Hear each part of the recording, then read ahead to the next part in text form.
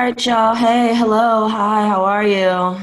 This is Weez. No, you gotta do that again. I said you can't start like that. Why not? This is unscripted conversation. This is what I got for them today, okay? This is what they're gonna You get. gotta do Me a little being better. vulnerable and authentic. You sound bored. I'm tired. Hi, hello, hi. All right. You know this coffee kicking. Shake it out. Hey y'all, what's up? Thank you so much for tuning in to episode 15 of That's Not How That Works.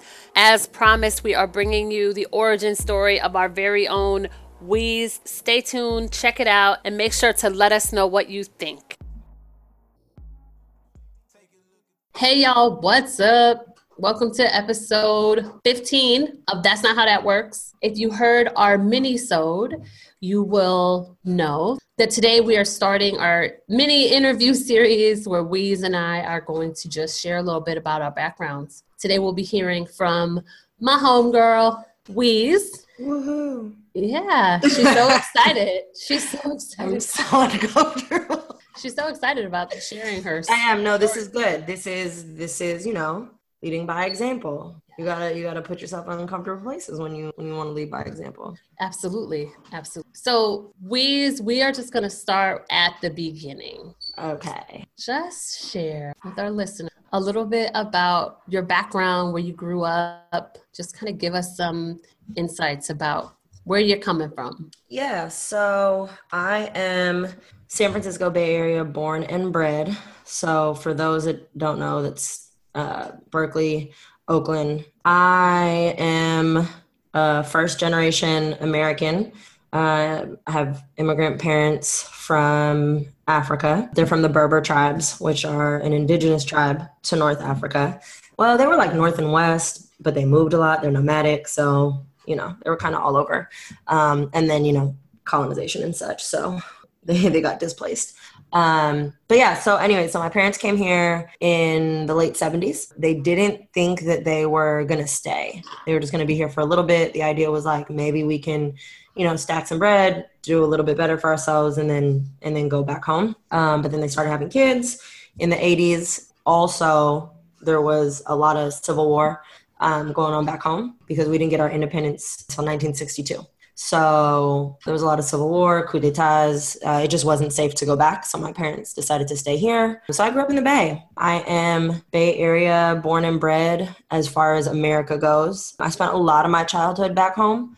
So a lot of time in Africa, a lot of time in different parts of Europe. English is actually my third language. I speak French first. I went to French schools as a child because we thought we were going to go back. And for those of you that don't know, most of North and West Africa was colonized by the French. And for a long time, that was the only language that was like legally allowed to be spoken in public. So you had to learn it. Yeah, so we would go back home a lot. But as I mentioned, being war torn in 91, we could no longer go back home. So my parents were like, all right, well, we're going to stay here. So yeah, went to French schools. My parents did the absolute best that they could to try to keep us as connected to the quote unquote, the culture and the language and all of those things as possible, which for me meant also understanding like my history, the history of colonization, the history of genocide, the history of the political and economic displacement of people, power structures, things like that. So I was really, really young when I got radicalized.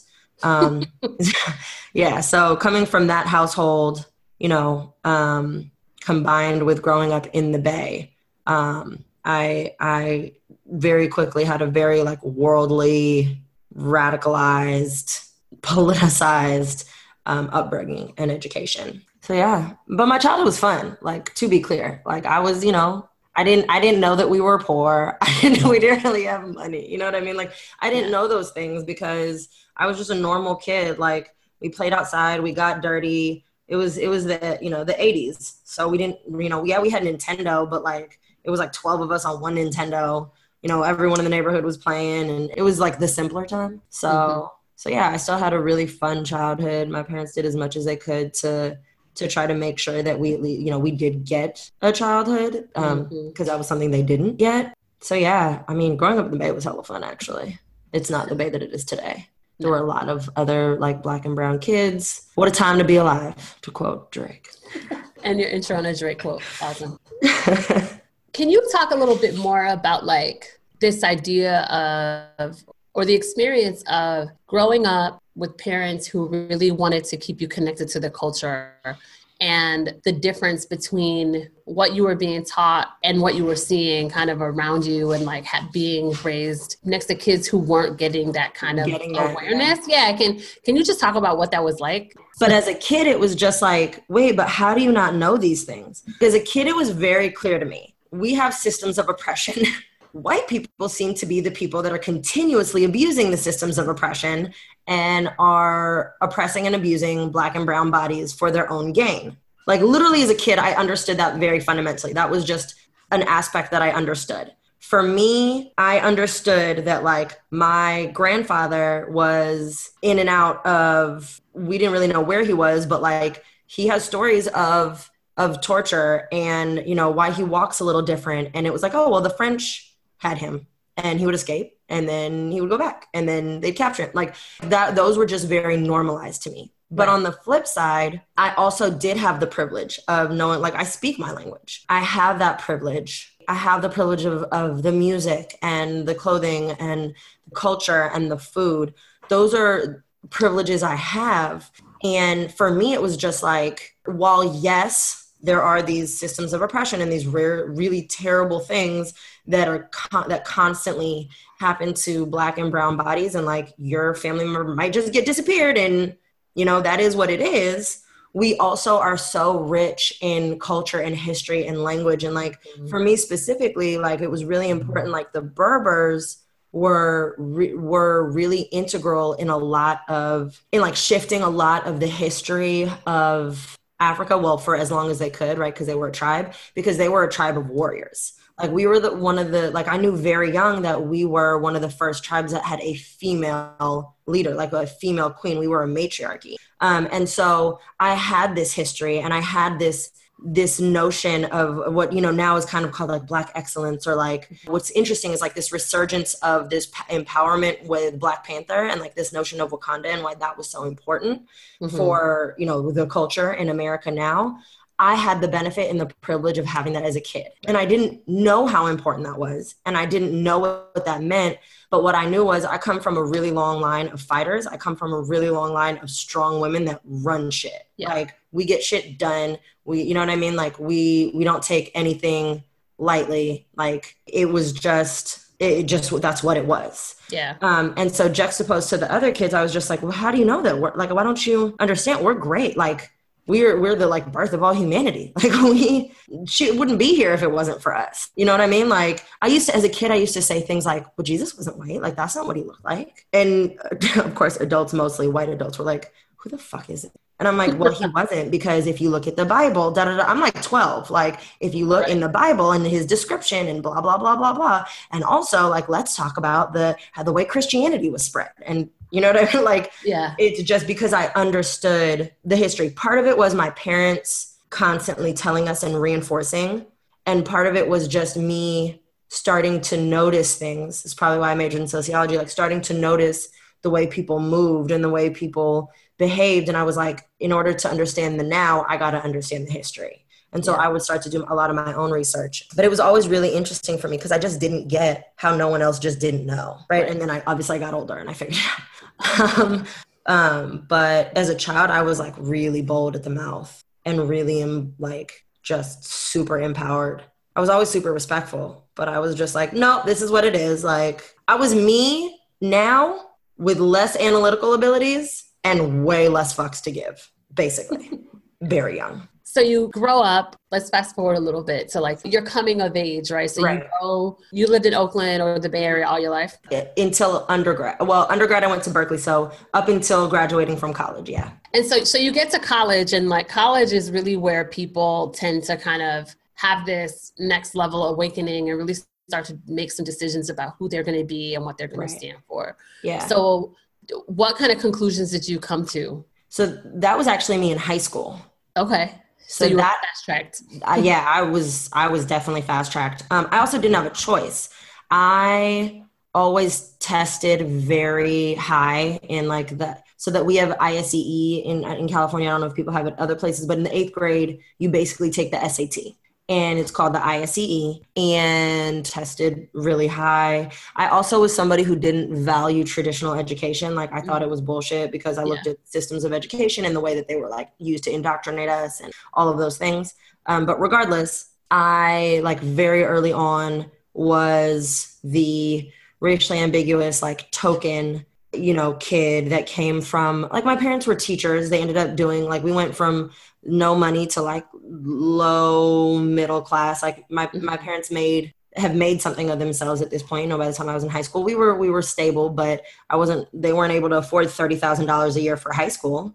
But those were the high schools that were looking at me and like actively recruiting me. So I was recruited in middle school for these types of like Ivy League high schools, which meant that very young, I went right into the epitome of privilege. Like, I can't even explain some of the things that I was like, I'm 13. Why do any of you have access to these things? Like, and then you also, so like my favorite my favorite example is like, I will never forget sophomore year in high school, this girl like crashed. I think she had like a Jag or something. And like she crashed it, and her punishment was like, you're going to get a Mercedes. And I was like, well, I walked to BART, which is like our subway. I'm like, I'll walk to the subway. Like, if my parents can give me a ride, dope. But if not, like, it's subway or BART to bus to up a hill. You know what I mean? Like, there wasn't, like, I didn't get a car until I graduated from college because I was like, oh, I got to go be a real adult now. Like, that was their punishment. Or on like, just honestly, everything that you think of when you think of really rich, spoiled white kids who have too much time and money on their hands, like a lot of drugs. Like I knew, kids that were like leisurely doing cocaine as freshmen in high school, like who never saw their parents and had full-time nannies who also barely spoke English and didn't want to get in trouble or ruffle feathers. So kids were running amok with way too much access to money. You know what I mean? Like, I was just like, yo, this is wild. Like my sophomore year, we drove up to some girl's house in Tahoe that her parents owned, like just a bunch of high schoolers. And it was just like normal. Obviously my parents, sorry, Mom. She probably is listening to this because she probably remembers me going on this trip. Like, yeah, there's parents. Yeah, there's totally going to be parents. The oldest person was her 17-year-old older sister. You know what I mean? Like, and it was normal. All these kids were just like, oh, this is what happens. Like, this is fine. Yeah. So that was the kind of stuff like very early on that I was being exposed to, which then is coupled with total lack of awareness for their own privilege, for their position in society. But honestly, like really fucking mids. I don't talk to anybody I went to high school from. Mean. Who, they reminded you that you were one of 4 students of color in the whole school and that you were a scholarship kid. And somehow that made you less than and all of those types of things. But high school was also, it's 9/11, like the Twin Towers. So that was the first time in a long time that we had really seen this country be racialized and politicized and like towards one other, obviously other than like just the status quo, like in a really like openly outward form of hatred. And so that was my sophomore year. I like really found my voice. And I shame on the college preparatory school in Oakland because that's where I went. And I hope they hear this. Shame on them for bringing in somebody who was labeled like a Bush advisor, a political advisor, who was sitting there trying to explain. We had this thing called forums on Tuesdays where we'd have like some really hoity-toity, high-powered somebody come in and talk to us about something. So after 9/11, this person comes in and he's trying to explain to us like the politics around the decisions that are being made in the administration and for this country. And he starts by trying to explain like, Arab culture and Islam and all of these things. Now, mind you, I am not an Arab, but my family, a lot of them are Muslim. And so while I am not, I'm a spiritual person, blah, blah, blah, I have my own beliefs on religion and those types of things, I'm still very well versed in, and also because when I went through my own bout with rejecting religion, I studied all of the religions because I was like, okay, if I'm going to understand this, I need to study Christianity, Hinduism, Buddhism, Judaism, everything. So this man is literally spewing just incorrect facts. Like if you Googled Islam 101, like it was just wrong. Like you didn't even have to have any sort of actual direct relation to know that like it says like the very first tenet is there's only one God and like he has prophets essentially, right? So like Muhammad is his prophet. Jesus is his prophet, Abraham, da, da, da, da, da. And so this man gets up there and he's like, so they consider Muhammad to be a god, which is like, if you say that is a fucking sin, like off top, just wrong. And I'm just like sitting there like, yo, you're just spewing incorrect information. And so when it comes time to like question and answer, like I don't even think it got time to question and answer. It was like, that was the moment where I knew. I'm like, I'm 14. You are an old ass white man who literally is somehow affiliated to DC and the administration. And I'm like, no, this is wrong. And if the information that is so readily available is wrong, then how can we believe or trust anything that you're saying about, or any of your insight into larger issues? And naturally the school was like, hush. And I was like, nah, I'm gonna walk out then. It's that easy. And that was literally the moment, September 11th, like that week of my sophomore year. That was the moment where I was like, okay, like this is what it is. Yeah. And I was just so fearless in that moment. Like it was so clear to me that I was like, this is wrong. You are spewing inaccurate information and you need to be checked on that shit. Yeah. And granted, I'm like 15 at the time, so I don't necessarily have the high level. I was 14, this was in September, so I hadn't turned 15 yet. I don't necessarily have the high level, language to be able to dispute this educated or, quote unquote, systemically educated man. But I was just like, nah, homie, And that was literally how I became known at the school. Like the year that I graduated is the year they were like, we need to hire a diversity and inclusion consultant because this chick has lit us the fuck up for the last 4 years. Well, I used to walk out of class. I had a math teacher.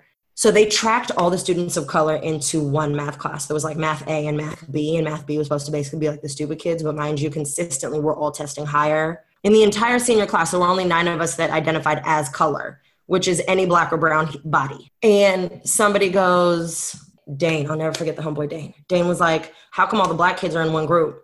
And he goes, Louise in your group, she's not black. And Dane is like, actually, she's blacker than all of us. And then Ricky was like, yeah, she's just been colonized by a lot of white people, or like made some sort of smart comment, right? These are kids in Oakland.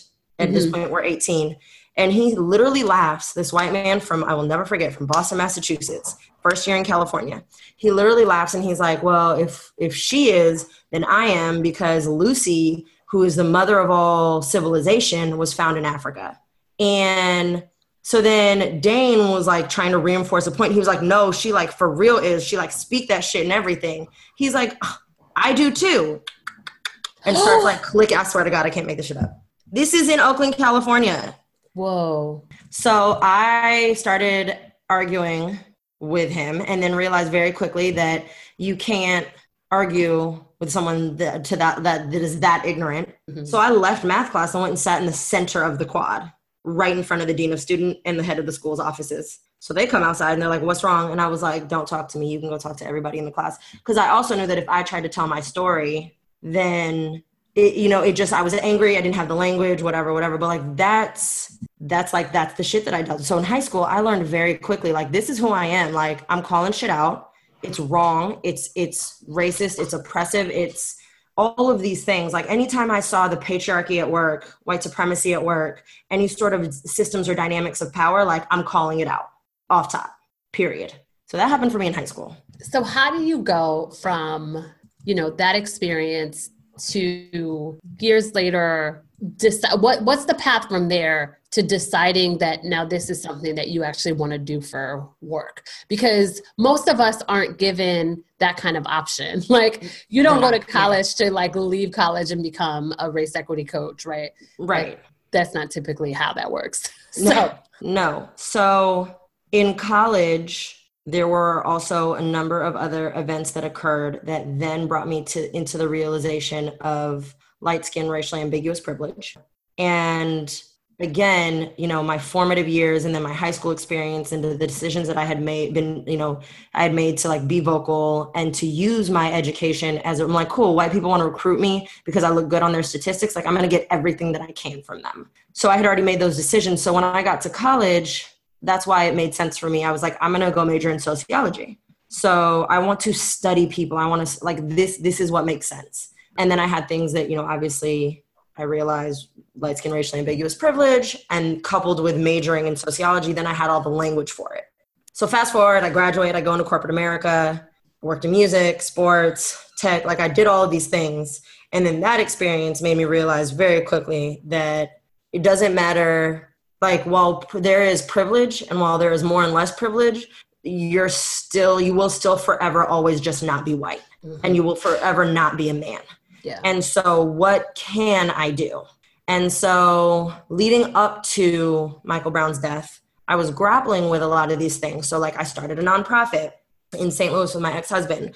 And we were like, okay, how can we exploit the system? What can we do? Okay, well, we can start an athlete development program that is also an academic development program. Because if schools are only going to take our kids for their sports abilities, we're going to make sure that they can compete on the highest level in the classroom and on the field or on the court so that they can get scholarships for school, but still be able to compete academically, right? So they can get that degree, right? So I very quickly started to find additional ways outside of corporate America that I could still like, quote unquote, do the work and help and give back and use that privilege. And this was in St. Louis. So I had already had ties to St. Louis. You know, my ex is from St. Louis. And so all of those things were leading up. And then Michael Brown was killed. And everyone knows that story. Everyone knows what happened. I was in St. Louis. So now we're in what I call the post-Ferguson era. Yeah. So in this post-Ferguson era, there was a switch that flipped for me. And it was like, I'm already doing this work, right? I'm volunteering at schools. I'm mentoring. One of my, he's my family, like my cousin Chris, we had a program, you know, where we were doing political education and tech education for kids, like for free. This is just what we were doing. Like we were already doing all of these things for free. And so, you know, in that post-Ferguson era, I very quickly realized, one, I can monetize this. Like that's just the honest reality of it. I'm doing all of these things for free. And while some of them I continue to do for free to this day, right? Like working with the kids, mentoring, homework help, all of that. That's something that I will always do and give back to our communities in that way. But I quickly realized that I can monetize my skill set and I can actually coach and use my life experience and my education and all of these things and the trauma that I've endured. And even this, to me, the biggest skill set I have acquired in being a woman of color in this country and experiencing all of like the trauma and all of the pain that I have experienced is that I've never been broken. And I've learned how to process it. I've learned the tools to communicate effectively. I've learned how to hold space for other people. I've learned how to ask for boundaries. Those are things that are so crucial in any coach, but I think especially when you're doing work that can be really triggering. And so when I realized I had the academic background and I also had my own lived experience in working through that pain and trauma, those two things coupled, I was like, I can help other people get to this point. And they can be people of color, or they can be white people who are just trying to do better and understand their place in the system. And so when I came to that point, when I came to that realization, because I was already having all these conversations for free with people, right? They were already coming to me. I didn't know I was a coach, honestly, until somebody else was like, you know that this is a thing. Like, you can make money. Another coach told me, they were like, you can monetize this. Like, why aren't you monetizing this? And I was like, oh, I can make this a job. Yeah. And like, that's literally how I got here. Like I was already doing it. Like, and it's because very young, my commitment, though it evolved and it changed as I experienced life, my commitment had been very quickly. And I learned that even in the juxtaposition of knowing that I had a privilege of having lineage and connection to the motherland and my tribe that my other Black and brown brothers and sisters didn't have because of, you know, the distance in literally in years that, you know, they were removed, that it's my duty. Like, shame on me if I don't do it. Right. And so I made that commitment really young and I didn't even know I made it. Right. And that's how I got here. What are 3 things that you stand for?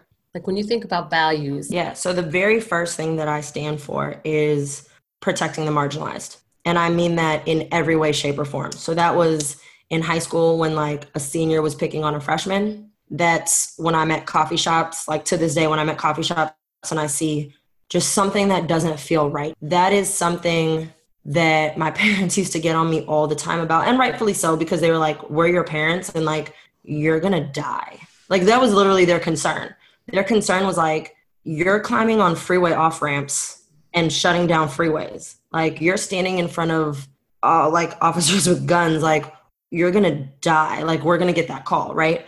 And now they're just like, okay, like, this is who our kid is. Like, it is what it is. But that's probably my very first thing. Like, however extreme or minute it is, that's just like a human commitment. Like, my attachment to humanity and my compassion, empathy for human beings will always be the first thing that drives me. So that's one. Like, that's the next thing would be kind of in that same vein, is that fundamentally, no matter who the person is, right? So no matter their place in privilege or their place in oppression, I try to like strip that and see the person. So like, I work really hard, and it is hard. Like, I'm not going to sit here and be like, oh, it's so easy. Right. But like, when I'm sitting across from somebody like a white male who's holding a tiki torch, and I vehemently like want to punch him in the mouth, like, you know, like I try to recognize and maintain a respect for his humanity,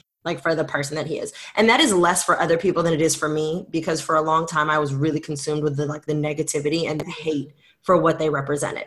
Right. And so that's more like a self-care thing, is like, I navigate the world seeing people as like trying to see their humanity, regardless of all the other layers of things. Like, I see their humanity and I forgive them for their flaws. Well, what I consider flaws, right? Because like, being a racist is a huge fucking flaw.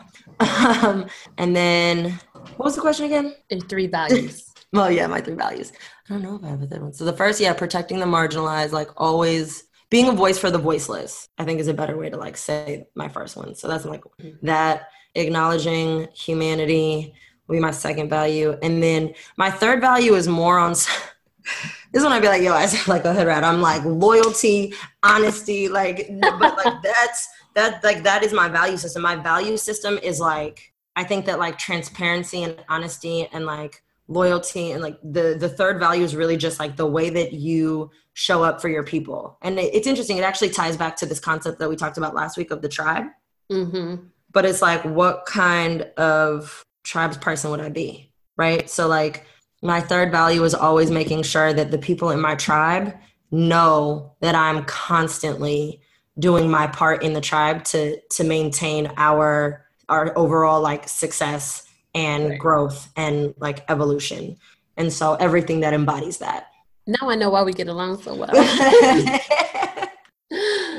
And my last question is, what's your vision for the future? And like, I'd love to hear your vision for your own future. Like, you know, how do you hope to live in the world in 10 years? Yeah. So in 10 years, in like the perfect world, right? In like the plug and play, really, really optimistic version of this world. On the vision board. On the vision board. We have some sort of like national platform, first of all. Like in 10 years, like people it's going to be like Oprah and then like Weezy and Trudy, like off top. I'm like so serious too. But so that is like first and foremost, like I want to be able to continue having these conversations on a large scale. I want to continue being a voice for the voiceless. I want to continue to be able to call out the shit that's wrong and have very authentic conversations about why it's wrong on a very public platform and get paid for it, because it does take time and energy and education and emotional labor, and I should be compensated accordingly. Absolutely.